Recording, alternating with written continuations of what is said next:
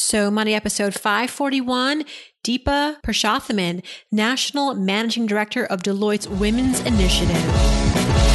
You're listening to So Money with award-winning money guru Farnoosh Torabi. Each day, get a 30-minute dose of financial inspiration from the world's top business minds, authors, influencers, and from Farnoosh herself. Looking for ways to save on gas or double your double coupons? Sorry, you're in the wrong place. Seeking profound ways to live a richer, happier life. Welcome to So Money. Welcome to So Money, everyone. I'm your host, Farnoosh Torabi. Very happy and delighted to present today's guest to all of us, men and women. You know by now that I'm a big believer that when women earn more and participate more in leadership, the world is a better place. I just think it's a win-win. I really do. And today's guest is the National Managing Director of the Deloitte Women's Initiative, which is helping to achieve just that, but not just for women, for all workers. Deepa Purushothaman is here. And through the Women's Initiative, WIN, she works to help build opportunity, enrichment, and new thinking around talent and inclusion in the workforce so that all leaders, particularly women, thrive. She also leads the social impact service line of Deloitte Consulting and has a lot of experience working in the private sector. Previously, she was part of the telecom, media, and technology practice, where she helped clients nationally and globally to redefine their company evolution. And in this episode, we're going to learn about the financial hardship Deepa experienced growing up that shaped the way that she now thinks about and runs her financial life, the critical business meeting years ago that defined her leadership style, and what does she think about whether women should take a page out of the male playbook when it comes to succeeding in the workplace. Here's Deepa Purushothaman. Deepa Purushothaman, welcome to So Money. I'm really excited to have you on the show to learn more about your role as a thought leader in this space of women, men, family issues, and how the workplace can catch up, but also your So Money stories. Welcome to the show. Thank you for having me. I'm excited to be here. You come to this podcast with years and years of experience as a leader at the corporate level, at the executive level. And I would like to start with, if we could, and then we'll backtrack a little bit. But, I think what's really making headlines these days is the evolution of corporate America and the workplace as it pertains to family issues and flexibility and what women need and want, and also what men need and want as their lives evolve, as they have families. And where do you see yourself in this context as far as a change maker, a role model? I mean, where do you see yourself in this conversation? Sure. So I am our managing partner for our Deloitte's Women's Initiative, which fits under our inclusion umbrella. And I would say in that role, I'm really excited about the new policies and the new things that Deloitte is doing in this space. You're probably aware of something we put out pretty recently. It's a 16-week policy, or it's a new leave policy that allows all of our people to take 16 weeks of leave for a family event. And it's not specific to childcare or having a child. It can be applied to anything. And for me, and from where I sit, it's a policy that is so progressive because it's generational neutral, and it's specific. It's not specific to a particular area or just, a particular type of caregiving. And I think it could be really game changing. I think it's, we're in a time and a place where I think being at a company like Deloitte, it's exciting to not only set policy for ourselves, but help really develop and evolve the conversation that is happening in corporate America around issues like this. Mm-hmm. Deloitte is an outlier still, unfortunately, in this evolution. And like a lot of people look to Deloitte as a leader when it comes to changing the landscape around workplace balance and flexibility. And like you mentioned, I mean, that's very progressive to offer 16 weeks to take off for any sort of family event, whereas some companies don't even give fathers the ability to leave to take care of their newborn children, paid leave, that is. So what is the structure at Deloitte that is perhaps so different or more supportive of this, that other companies don't have that support, or they just don't really, they're underestimating their ability to actually execute something like this? I think what maybe makes us slightly different in this space is that we don't produce, a widget or a product. Our people are where we put all of our energy and effort. And for that reason, making sure that they are able to be their whole selves, making sure that they're able to be their best at home so that they can be their best at work, and then we can serve our clients in our best ways, allows us to really focus on what our people need.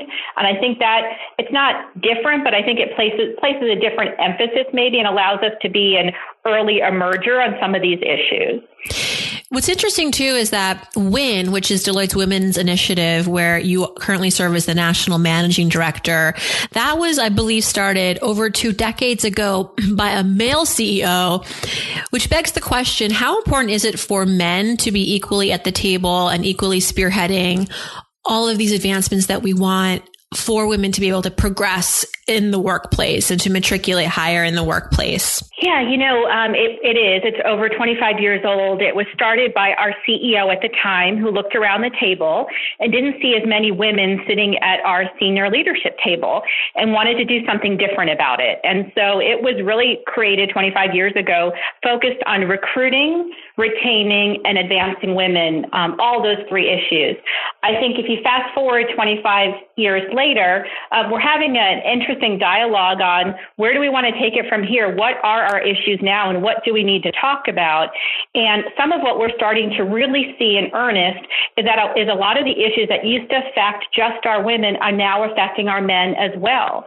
Their roles at home are changing as a result. That has a different focus on their roles in the workplace. And so traditional issues that maybe just really used to be segmented to women are issues that we historically we saw women talk about more are really pressing and top of mind to our men as well. So to me, I think it's an evolving gender dialogue on critical issues like caregiving and some of the topics that we're talking about. And I think in order to make the next level or the next wave of change, you absolutely need to have men be part of that conversation, not only for them, but also so that they can help progress and help pave the way for more women.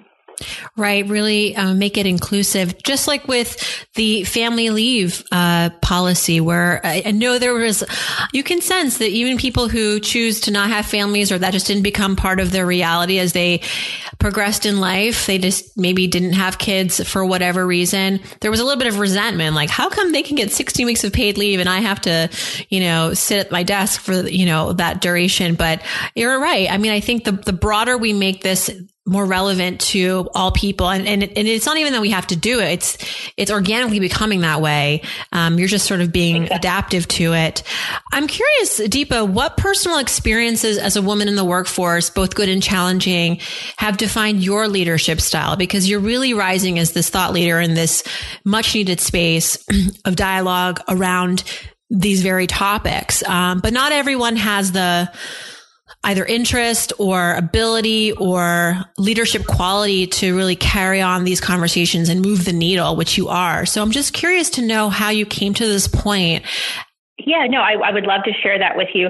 If I can, let me just add one thing to the statement that you started with.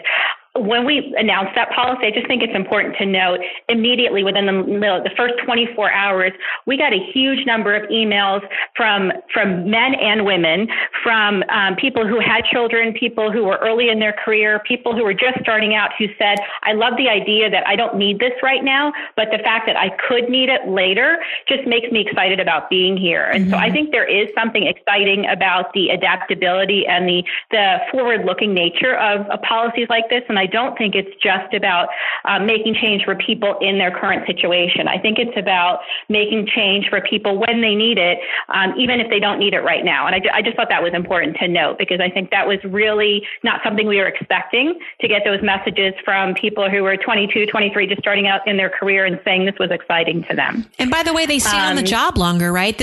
Have you measured how this has contributed to people staying on at the job longer? And people not quitting because they don't feel supported? Yeah, I mean, I think over time we're hoping to pull some of that information. It's not something we have right now because this policy is just a few months old, and we really need to see people not only take it and talk about it, because that's an important part of making change as well. It's not just having the policy, but getting our male senior leaders to take the lead and talk about it will also change, for example, the environment and the context. But yes, we're hoping to have that information. And, there were a lot of reasons we did this. And one of the reasons was to show that this is a place where people should see as a destination, where people should come because of what's possible here in the work style and the workplace that we are creating. So I think all of those issues and those comments are relevant. So now back to you. To answer your other question, yes, about leadership. It's something that's just always been near and dear to my heart as a woman of color working in corporate America. When I started early in my career, there weren't as many role models that looked like me as I wanted. And so I had to pick and choose and really seek them out where I could. I think it also made me really aware of the fact that being a woman of color, that I could then have a seat at the table eventually and hope maybe influence change in the ways that I wanted to see it. I keep talking about this leave policy because it is so game changing, and I see such ripple effects to what's possible in corporate America as a result of us putting out policy like this. And so I think it's for me, it came just as a personal passion, as something that I have always kind of looked around and wanted more role models on topics like this. And now to be able to sit in a seat and actually influence those things is really important and exciting to me. You, I understand, are the first woman in your family to get to this level. What kind of conversations do you have with your family around your role now, as a leader in this space? How have you maybe inspired other family members? I'm just curious to know kind of a little bit about your background and how it's supported you. Yeah, most of my parents had masters in economics, but my mother actually never worked outside of the home until I was late in high school. So it wasn't necessarily something that I saw every single day. And even in my extended family, I come from a traditional Indian background. And so it wasn't, very common. I have to be honest, I don't know that my parents or my extended family really totally appreciate or get what I do, because it's a little hard to explain, right? I'm on a plane a lot and I, work at all kinds of different clients. And so putting words around exactly explaining what I do is hard. But they're really supportive. I think that they appreciate that, I really wanted to not only do well for myself and, have some financial stability, but I also really wanted to do something that could show what was possible. And I think they appreciate that sense of it. But it was hard in the beginning because even within my family, it wasn't necessarily something that I saw every day. You mentioned financial stability being something that you really consciously sought after. I would like to go down that road in a second. But first, if we could set the stage a little bit to understand more of your mindset around money. What is your financial philosophy, Deepa, when it comes to how you like to approach money in your personal life? I am probably not a great role model on some of that because I really don't place as much emphasis as I probably should on it. I mean, I'm aware of where my money goes and I'm aware of how much I bring in and, to track it in that sense. But I have always, because of probably how I grew up, and we can talk about that, but really placed more emphasis on a sense of security. And some of that comes from education. Some of that comes from other things you can do in your life. And I see money as a means as opposed to really what I'm striving for.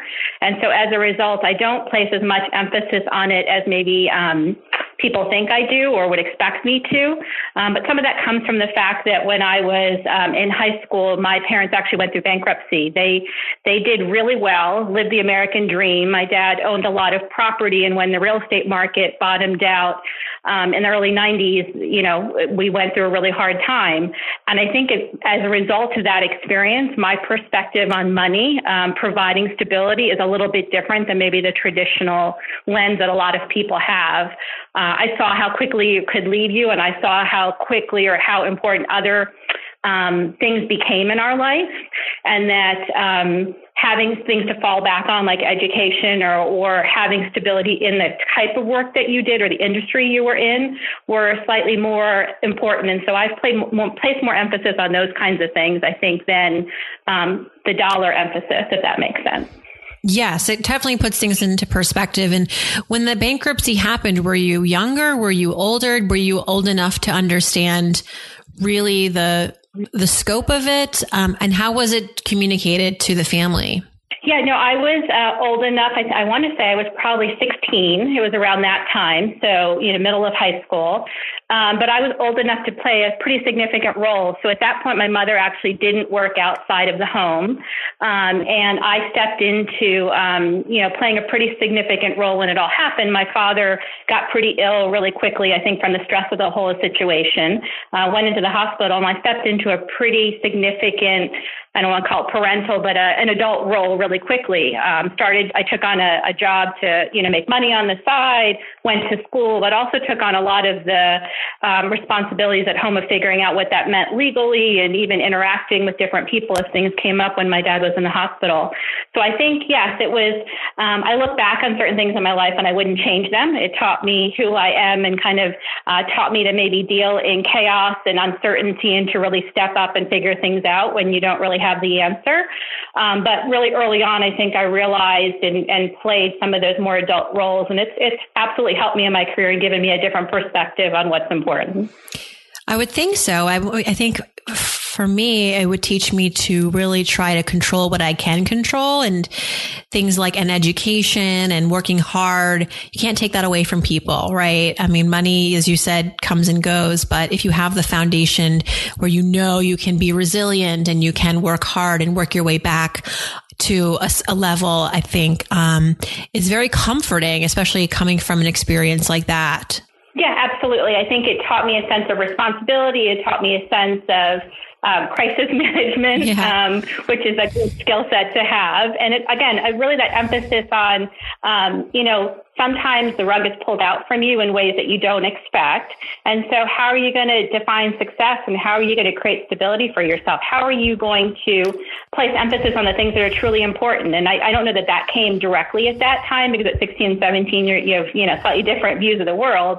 But I think it's definitely influenced my views over time on where I place my energy and where I place my interest. I'll share one story in particular. I remember going to fill out some paperwork, and one of the county clerks, mentioned, "Oh, here's someone with a name I can't even pronounce." And I think in that moment, I had an acute feeling of, wow, that's really interesting, right? Going through a really difficult situation like bankruptcy, and here's some additional feelings around the fact that we have a different name or an immigrant name. So I think it really just pulled on a lot of different threads to start to shape who I was as I grew up into an adult. When your peers are going through, the normal teen stuff, did you talk about this with anybody? Did you have anyone to confide in? Yeah, I lived it was kind of a dual life in some ways, because we had done well enough that I was actually in private school, and, being Indian, of Indian descent, there is a real emphasis on school. So prior to this, my parents, took all the money that they had and put it into our education. So I found myself in a private school with people around us who were very well-to-do. And so, no, I didn't share the personal story, or I didn't at the time feel a lot of people could relate to me. But a particularly interesting incident that I remember vividly, because it really shaped who I was at the time, was the school wasn't going to allow me to graduate because we hadn't paid for fees. And I remember one of my teachers who I was close to, and I didn't know it at the time, I found out after the fact, she actually went to the administrators and said she would not walk in graduation if I was not allowed to walk, because I was such a leader in the school, and the fact that they might not let me graduate for not having, paid fees while we were working through all that in a payment scheme, when I was such a visible person in the school and leadership roles and things, was very disconnected for her. And for me, it was such looking back, I found out a few months afterwards, it was such an important lesson on people can't help you if they don't know, but also just how people lean in the most unexpected ways. And she organized all the teachers to walk out if they didn't fix it for me. And I was allowed to walk in graduation. So at the time, you didn't really understand why? You just heard later that it was because these teachers had banded together to support you? Wow. Yes. That's incredible. Yes. And I'm sure I've taught you so much about, you were already a leader. That's why they wanted to support you, but just a new level of leadership, mentorship. Absolutely. And organizing, right? That putting your collective voice together can change the system, right? Because the policy it wasn't a bad policy. The policy was all bills need to be closed before someone's able to graduate. It was probably just a rule they've had for years. And didn't encounter a situation where, someone fell into a situation that wasn't going to be possible.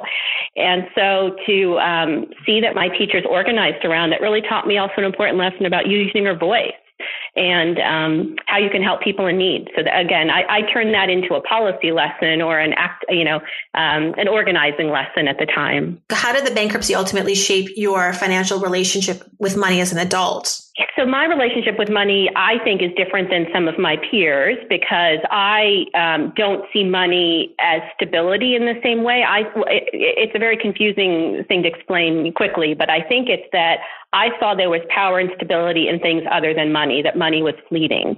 And so it's translated into a different relationship or perspective on money, that money can come and go, and it's important to have it because it gives you freedom, but just going after things for money isn't necessarily a way to bring stability. It also, for me, translates into I am not a big purchaser. Like I don't really always enjoy going out and going on shopping sprees or spending money. I probably have a conservative nature coming from the bankruptcy and that relationship with money. So I will share a story. When I first made partner at Deloitte, there was some financial freedom that came with that. And I remember I went out and bought a used car that, was a nice sports car, but it was used and it kept breaking down. And around the fourth time it broke down, one of my fellow partners said to me, "You have enough financial freedom that you should go out and buy a new car. Why are you buying a secondhand car that has all these issues?" And it never occurred to me until he said it to me. And then it was like, yes, that makes a lot of sense. And so I think it's a good example of sometimes with money, as a result of the bankruptcy, I probably need a little more permission or a little bit more encouragement to spend freely. Think about the security Fortune 500 companies use. They need to know police are going to be on the scene immediately. This is exactly the kind of security you get with SimpliSafe. If there's a break-in, they use real video evidence to give police an eyewitness account of the crime. And that means police dispatch up to 350% faster than for a normal burglar alarm.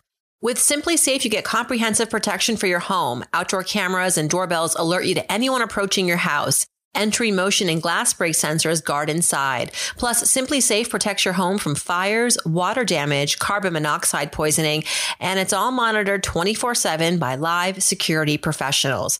You can set it up yourself with no tools needed, or they can do it for you, and it's only 50 cents a day with no contracts. Visit simplysafe.com/SoMoney. You'll get free shipping and a 60-day risk-free trial. Be sure you go to simplysafe.com/SoMoney so they know our show sent you. That's simplysafe.com/SoMoney. I also understand that when you went to buy your first home, that was interesting, right? Because there also a new lesson learned, not in the best way though. Yes, there were probably two lessons I learned when I was buying a new home. My first home, I should say. I bought my first home in my late 20s, which was exciting and I know a real gift that not everyone gets to do. And when I went to sign the papers, there was some interesting feelings on I was buying the home as a single woman on my own. And that was an interesting experience with the banker who said, where's your significant other or your father to co-sign for everything? So raises some, interesting red flags around those types of conversations and perceptions we still have around women and money. But I also was seeing someone at the time, and he actually managed my money. He was a financial planner. And a week before I went to close on the house and I had, put the deposit aside, he, after much hedging his bets and not wanting to tell me, told me he'd actually taken the deposit for the house and invested it into a stock that hadn't done well. And I lost my deposit, 5 days before I was closing. Really difficult lesson for the relationship, no longer seeing him. Yeah. But it was also, yes, really important lesson in who you trust with your money, right? Yeah, Here was someone and even someone I was close to, probably I shouldn't have, not kept my eye on my money. And again, I don't think it was an egregious or something he did completely inappropriately, but he should have told me, and we should have had a conversation about it. He felt some more freedom with it than he would have with a non-traditional client. And so for me, really taught me, again, a really bad lesson, really scary lesson to be going to close on your first house and you have to scramble and figure out where you're now going to re-get your deposit, and also who to trust with my money and how to monitor it. I was, young and naive, I think, even though I'd gone through the bankruptcy, and it really did teach me a different lesson. And as a result of that, I do keep an eye on my money in a very different way than I did in my 20s. Did you get the house? Were you able to still get the house? I did. I got the house. Then at this point, that's 4 houses ago. So yes, I have. I do dabble in real estate still. Yes. And now you're married, and you brought up your thoughts around money and women, and how does that play into your relationship? Do you guys put all your money into one account, as many couples do? Do you have separate accounts? How do you manage money in your own relationship? Yeah, because I got married later in life, I think I do have very interesting stories and lessons on being a woman, a single woman, a single successful woman with money. I mean, people have a lot of opinions they put upon you. So when I got married, it's been an interesting topic. I'm 2 years married now. We have separate accounts. We both finance a lot of the home costs together, but we decided to keep separate accounts. And it's an ongoing conversation that is still evolving around how do we want to co-manage our money? What does it mean to be in a marriage and share money? What's separate? What's together? We've had lots of conversations around it and just chosen to keep it separate, but it is an active conversation. And so for me, the big lesson there is I had very different views as a single woman around money, starting to change my views as a married woman around money. But it is interesting that depending on where you are in your life, those conversations evolve and change. In terms of the balance in your relationship when it comes to money, there's usually one person that's a little bit more high maintenance when it comes to money. The one that wants to always talk about it, always be looking at it. How does that break down in your marriage? Yeah, I don't know that one. It's an interesting fact. He's very sensitive to my history. And so he knows about my history. And so he's very sensitive to that. And as a result, I think he goes out of his way to make sure that I am comfortable. Sometimes I think goes out of his way in his own interpretation of what that is versus asking me, which is fascinating. So he's probably more sensitive to it and of it, but as a result of knowing my history and what happened in my previous relationship. That's important. Yeah. So many times we don't know where we're coming from. So that leads to judgment and inaccurate assumptions. And so that's important that you guys have laid down the foundation in that way, giving each other that important financial context. We've gotten a lot of advice that the way to do it is to keep separate accounts and then to have a joint account for all the household expenses. It's probably where we will end up. And it's been interesting to solicit so many opinions from different people on how it works and the best ways to do that when you have 2 careers and you're both very busy and we both travel a lot. So it's sometimes difficult to find time for those conversations. So I think that is where we will head. But I appreciate the fact that I found someone who is sensitive to the history. And like you said, I think just being willing to discuss and do something that's comfortable for each party and come up with a new joint plan is been really a great way for us to set the foundation for our marriage. We'll go back to money in a second, but I wanted to ask you this question because I was doing a little research on you and I actually watched a video of you at the Harvard Business Review website where you were recounting an experience early in your career that was very defining for you as far as how you now lead. Do you remember the story about when you were preparing for a meeting and because of your gender, because of your age, you were young at the time, you were immediately kind of there was some undermining in the meeting. Basically, the executive told you that what could you possibly know because if you had any children, you would be their age or something along those lines. Like he set the stage and the tone for the meeting. And this was a big meeting and you were there to present some important information. And that really could have broken people at that point. I mean, I don't know what I would have done, but you turned it around pretty quickly. which is remarkable because you have to really think fast on your feet. And I think it's a story worth sharing. So I'm going to stop botching the story. I'll have you tell it because I think it really is. It was memorable. Well, thank you. Yeah, the short version of the story is I was a new partner, so didn't have as much experience in leading that sort of meeting, and was excited and nervous all at the same time. And had a meeting with a C-level executive, and was prepping for the meeting. He was a little bit of a difficult personality, but walked into the meeting and he said something along the lines of, if I had a daughter, she would be younger than you, so what could you possibly have to say to me? And that was prior to me even getting to the seat to sit down. And somehow in that moment, I found my voice and kind of took a deep breath and said, well, give me 15 minutes. And if I don't say something useful to you, I'll give you your time back.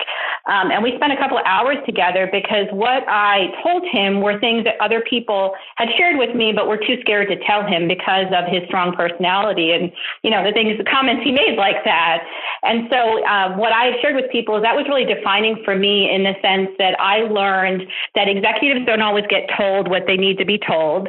And I learned for me that what I could really lean on was maybe not my expertise or my experience, my years or chronological, working in the corporate world, but it was really this sense of transparency and honesty and directness that has always been who I am and how I grew up, and is really inherent to what I care about and who I want to be, and use that as a really effective tool in the workplace, especially in working with senior men. And it's been something that has been really useful and I continue to work on. And I think it's a balance in how you can be direct, right? And people can take the information in, because sometimes being direct is hard for people to hear. And it's been a process of figuring out what that balance looks like and how I do that in the right way. Be direct, but have people listen to you. And it also sounds like you really have to know who the person on the other side of that conversation is, what their needs are, and what they're lacking, and what you can basically, what service can you provide? What value can you provide? So much we think about what we want to get out of a deal or a conversation or a meeting. But I think that to me also was an example of how to really tap into the other person's needs to kind of get them to lean into you and to respect you. How did it end? Was he apologetic? He ended up being he ended up being one of my biggest clients ever, and we developed a really good, friendship out of that. And so it was for me a couple of other lessons too I can share. One was kind of, not panicking.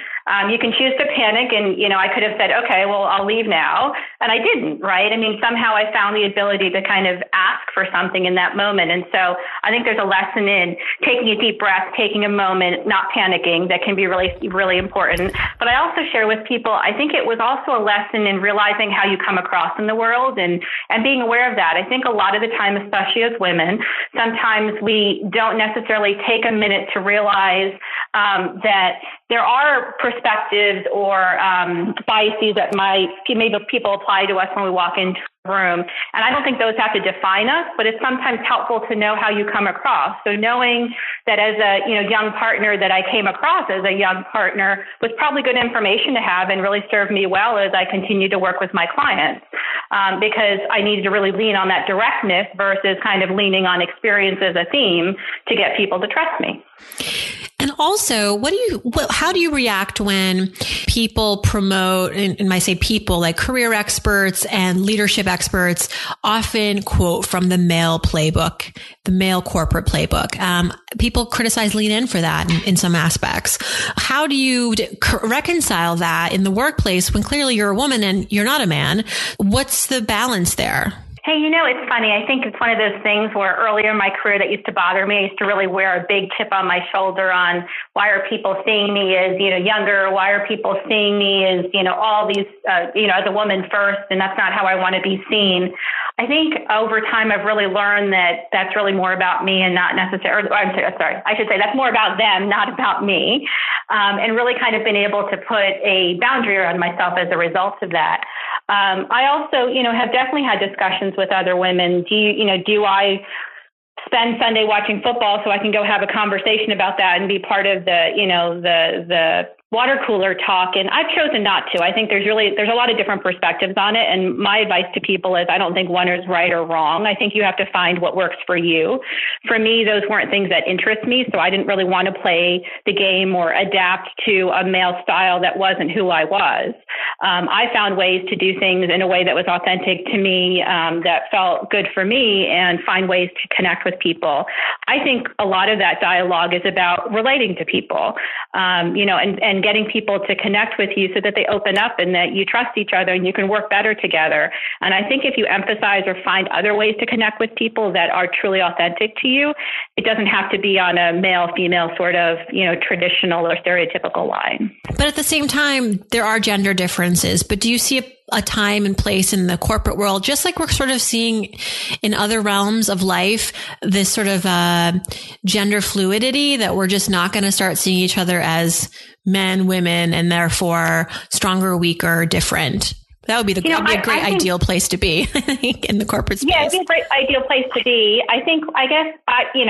It's for me, it's yes, we have to acknowledge some of that happens, but I also think that there's a real value in playing to your strengths, or really figuring out what works for you and really emphasizing that. So I'm not suggesting it doesn't happen. I'm not suggesting, that it doesn't exist. I just think that rather than placing energy and trying things that aren't you, I'd rather play to ways that work for me and place my energy there. It doesn't work for everybody, but it has worked for me, and it's made me happier and a better leader as I do that. All right, back to money for a second, Deepa. Your number one, your so money moment, a time in life that you felt like you really accomplished financial greatness, thanks to your own hard work and strategy. Yeah, I think making partner for me, when you work at a company like Deloitte for a long time, and I've been here now for 16 years, making partner was a really important milestone. It was important, because we have a process you go through to make partner, and you have a lot of presentations and all of that. But it also kind of changes from being an employee to being an owner of the firm. I think that was huge for me. And it was this shift of, I really have a lot more control in my destiny. I'm going to be paid differently because I'm no longer an employee, and my yearly, take home is based on units and how well the company does as well. Really kind of changed my perspective on how I see money and how I see, how I budget for things and how I look at things. And it was a huge milestone, I think. And so I would probably raise that one as one that was important career-wise, but also really changed, my income from a monthly or biweekly sort of process to a much longer term view on things. And so when your income has progressed and grown throughout your career, what's like one of the first things you do when that happens? I mean, we all go through that, where we switch jobs or we get promoted and we make more, and there's a lot of excitement around that. I've thought in my head about how many shoes that will equal, or, how many, this is when I was younger and I wasn't really, I didn't have my head on straight, but, you start to think about the material things and the experiences. Indulge us. What are some of the things that you have treated yourself to as you've escalated in your career? Yeah, I have to say, I think probably because of the bankruptcy, the material things don't excite me as much. I would say that, I recently got married. I got married 2 years ago. So I got married a little bit later in life, which is a whole different, perspective on money and combined income and all of those things.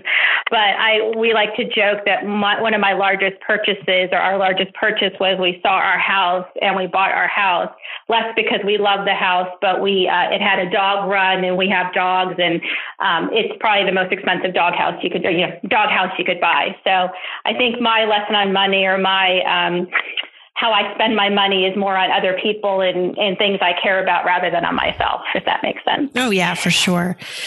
All right. Let's talk about habits quickly. Is there a habit that you have, Deepa, a financial habit that has helped you to, stay on track with your money? And yeah, I'll give you two answers. And again, they may be a little bit different than some of the other folks you talked to. But when I first made partner, was an interesting conversation, because I mentioned, you get paid differently. I don't get a, biweekly salary because we're partners, right? It's a different process by which you get paid.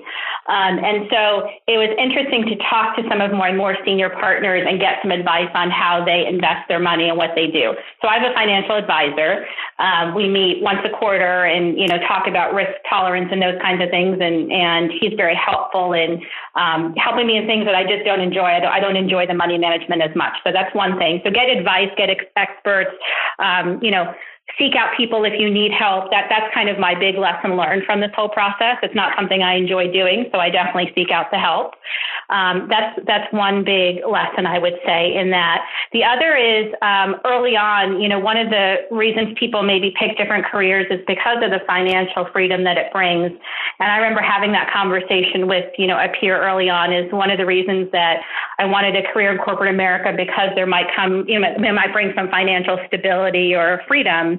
And it's interesting because that has not necessarily been something that was important to me. And I really think that for me, one of the conversations that is evolving amongst the people that I work with, and especially I think it may even be generational, is this idea of how much would you trade money for freedom, right? Or time, and what does that balance look like? And so I spent a lot of energy and discussion having that sort of topic of conversation with people and trading off, financial freedom for more time and the ability to do the things that I enjoy. I think that's a really evolving and interesting dialogue. Yes. And it's something that's very important to us here on the show and something that I spend a lot of time strategizing, using your money wisely, investing your money in ways that you may not see a return right away, but certainly it adds to your happiness, your productivity, your time, your self-development. For me, that's why I think this topic can be so exciting, because money is not just dollars and cents, and it's not just this transactional thing, but it can really, when seeded, I think can just become this great gift that keeps on giving. So Deepa, I know you have to run because you have a lot of more important things to do, and we want to have you continue doing them. So we just want to thank you for your time, and we'll be watching you. And thank you so much for everything that you're doing for women and men, and so needed, especially in this new generation, this new era, this new year. Thank you so much. Thank you. It's a pleasure to talk to you. Thanks so much to Deepa Purushothaman for joining us. If you'd like to follow Deepa, she is on Twitter at Deepa, Puru. And if you missed anything from this episode, don't worry. You can go to SoMoneyPodcast.com and download the transcript, the audio, and so much more. Thanks for tuning in, everyone. I hope your day is so money.